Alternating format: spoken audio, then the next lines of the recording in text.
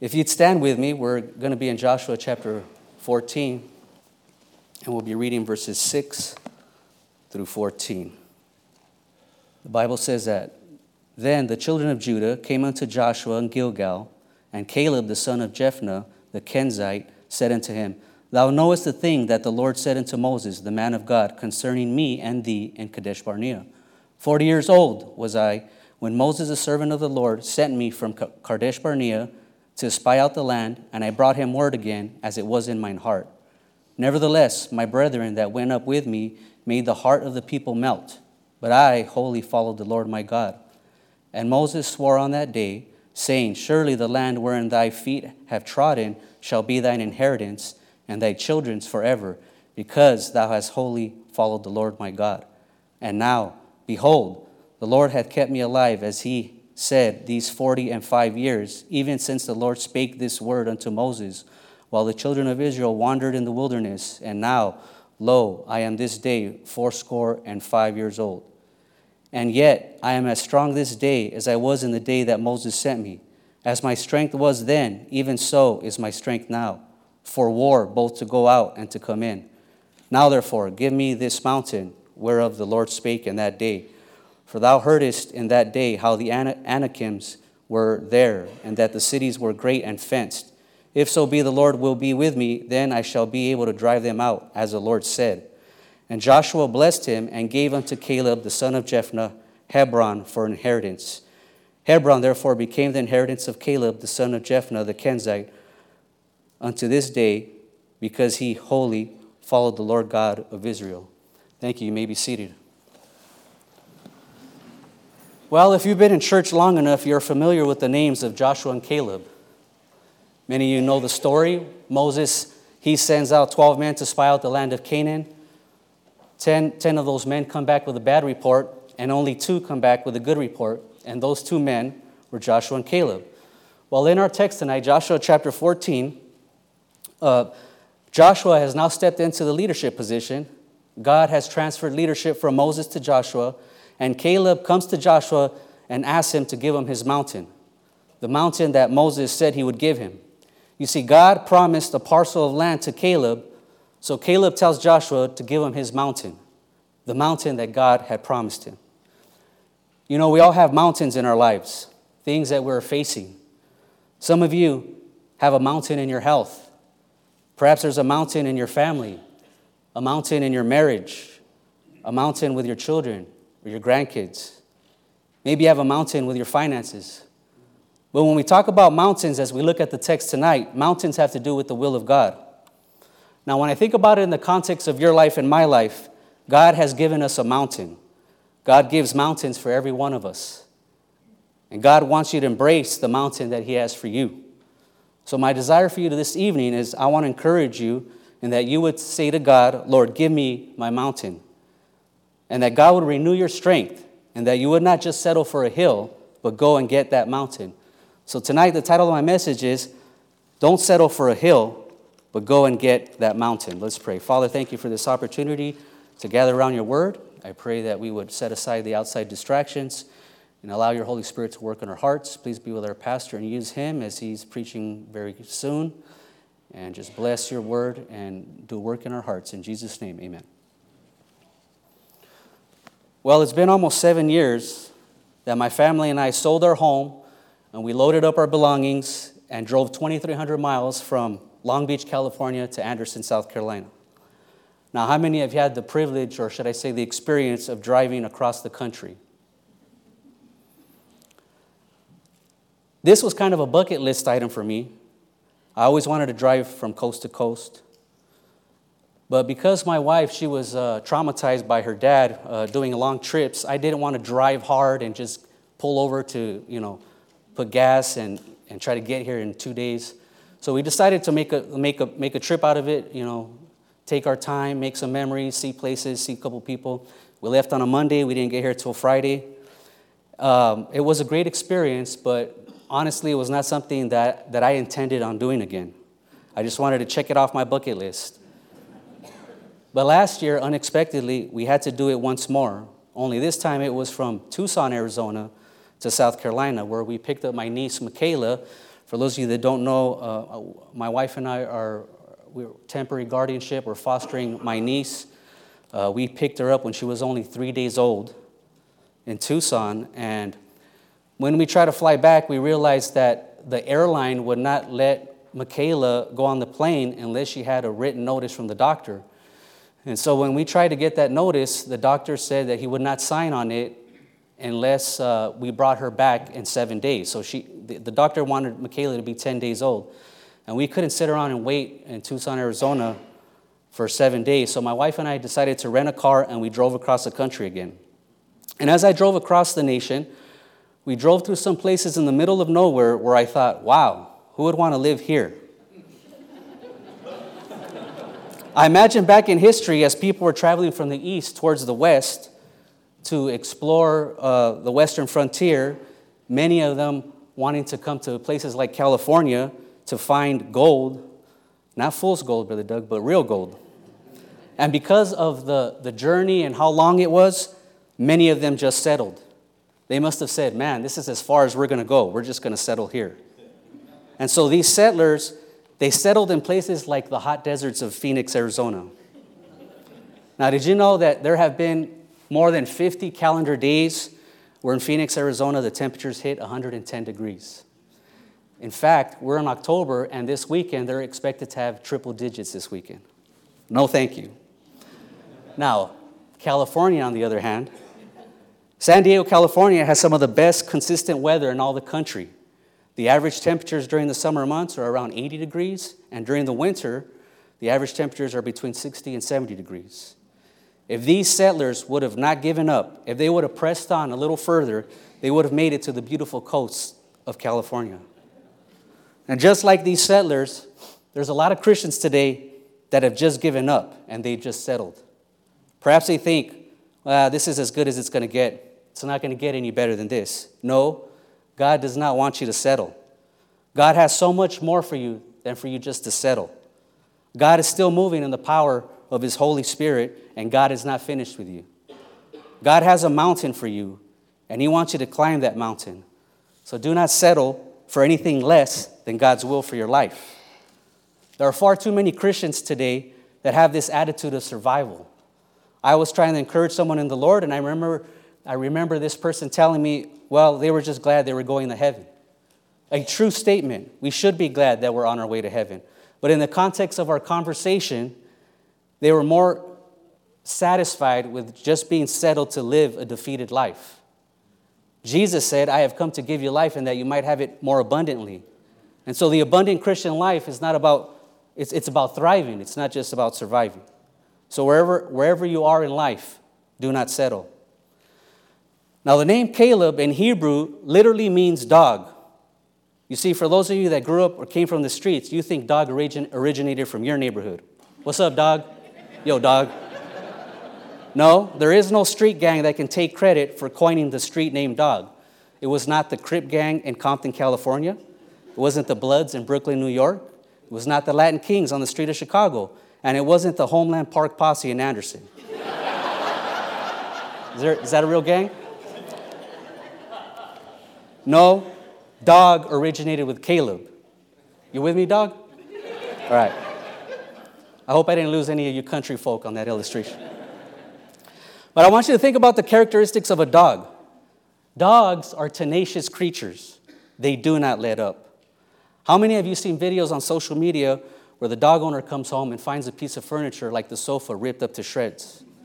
Or they put up the dog in the bathroom or in a closet or in a bedroom only to come and find the door look like it went through a wood chipper. I myself have a golden doodle. And I don't know if it's just female dogs that do this, but my dog takes a long time to go potty. I'll tell Lucas, take the dog to go potty, and I'll start watching a baseball game, and into the third inning, I hear, go potty, go potty, go potty. And then I'll get impatient, and I'll swing the door open in a very aggressive manner, and then the dog will look at me, and then she'll go potty. But not too long ago, my kids, they let the dog out to go potty, and they kind of forgot about her. And then they went back 15 minutes later, and she had dug a ginormous hole in the backyard. Dogs are tenacious. Any of you while passing out open house flyers come across a Chihuahua? Talk about a tenacious breed. You know that Chihuahua, you'll knock on the door and the dog will start yapping, and you'll finish the street and come back this way, and that dog is still barking its head off. Now, I don't know if all dogs go to heaven. I know golden doodles will go to heaven, and pit bulls, because they suffer severe persecution here. But it's not going to be Chihuahuas. Those dogs are demon-possessed. But dogs are loyal. Dogs are faithful. Dogs are devoted to their masters and to their families. Perhaps you heard the story last year in 2022 in Georgia somewhere about the sheepdog. This sheepdog was defending its herd of sheep, and it killed 8 coyotes by itself. It killed 4 on the property, and then they couldn't find the dog, and they traced the drops of blood and just followed the trail of blood all the way into the coyotes' territory, where they found 4 more dead coyote. Talk about a devoted dog. Now, the name Caleb is symbolic. It's a symbolic name for devotion to God. He was rightly called dog. Caleb's faith was tenacious. He never gave up on God. A fitting name, Caleb. So what was it about Caleb that gave him this doggish-like faith? If you're going to get your mountain, let's learn from Caleb tonight. And I want to focus on 3 evidences of Caleb that gave him a doggish-like faith. Evidence number 1, Caleb wholly followed the Lord.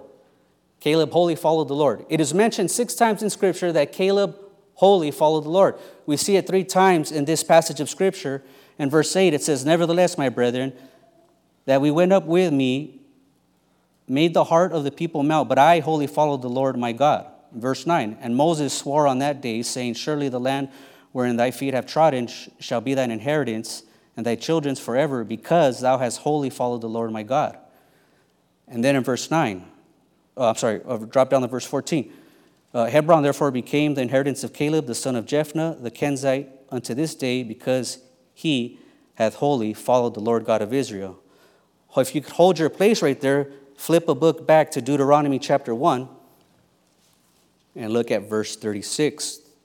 The Bible says, "Save Caleb the son of Jephunneh, he shall see it, and to him will I give the land that he hath trodden upon to his children, because he hath wholly followed the Lord." And then flip a couple pages to your left and go to Numbers 32 and look at verse 12. It says, "Save Caleb the son of Jephunneh the Kenizzite, and Joshua the son of Nun, for they have wholly followed the Lord." And then lastly, Numbers 14. And look at verse 24. It says, "But my servant Caleb, because he had another spirit with him, and hath followed me fully," in other words, wholly followed, "him will I bring into the land whereinto he went, and his seed shall possess it." You see, you cannot possess the mountain that God has for you if you do not wholly follow the Lord. I have lived in the South long enough to say God wants all y'all. God does not want some of you. God will not be content if you give him 80% and you give 20% to the devil or the world. God will not have that. He wants all of you. The word holy is the idea of confirmation and consecration. Confirmation and consecration. It reminds me of the song, "I have decided to follow Jesus." I have decided to follow Jesus. No turning back, no turning back. Then that second verse, though none go with me, yet I will follow. And then the last verse, "The world behind me, the cross before me." That song is all about confirmation and consecration. That is to wholly follow the Lord. Let me say it like this. You cannot wholly be committed to the Lord without being holy before the Lord. And let me say that again, and then I'll spell it out for you. You cannot be wholly committed to the Lord, W-H-O-L-L-Y, without living holy before the Lord, H-O-L-Y. You see, holiness is to be set apart. And how can you have 1 foot in the world and 1 foot for God's kingdom if you are not wholly committed? To wholly follow the Lord is a day-by-day decision. Paul says it best. He says, "I die daily." He says in Galatians 2:20, "I am crucified with Christ, nevertheless I live, yet not I, but Christ that lives in me. And the life that I now live, I live by the faith of the Son of God, who loved me and gave himself for me." That's what it means to wholly follow the Lord. So Caleb wholly followed the Lord. The second evidence that I see in Caleb is that Caleb trusted in God's timing. Caleb trusted in God's timing. Caleb was 40 years old when the promise was first told of him. And now here he is at 85 years old, about to receive the promise. It took 45 years for Caleb to receive the promise of God. What a testimony of waiting on God's timing. He trusted in God's timing. Waiting on God's timing is not an easy thing. Perhaps you're like me. Many times I get impatient. Brother Corey, he talked about the things that make him impatient. But I don't like waiting on God's timing. I struggle with that. Many times I have the tendency to run out in front of him, and I try to do things in my own power and in my own strength and in my own wisdom. And what happens? I get myself in a worse situation had I just waited on God's timing.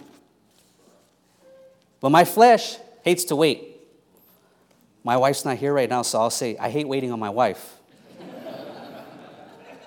Tonight I said, we're leaving in 30 minutes. We're leaving in 15 minutes. We're leaving in 10 minutes. Woman, let's leave now. But I should have got the hint the day I married her, right? Because what was I doing the day I married her? Was waiting for her to come down the aisle. You can go ahead and tell her that I said that. That'll provoke her into love and good work so she can listen to the sermon on the podcast. Some other things I hate waiting for. I hate waiting for my ice cream to get soft enough so I don't bend my spoon trying to put it in a bowl. Not too long ago, my wife introduced me to an ice cream scooper. That's a novelty for me.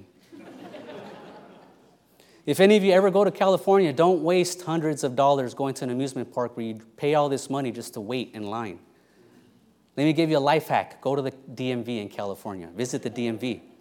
Free admission. Get a ticket for free and wait for them to call your name.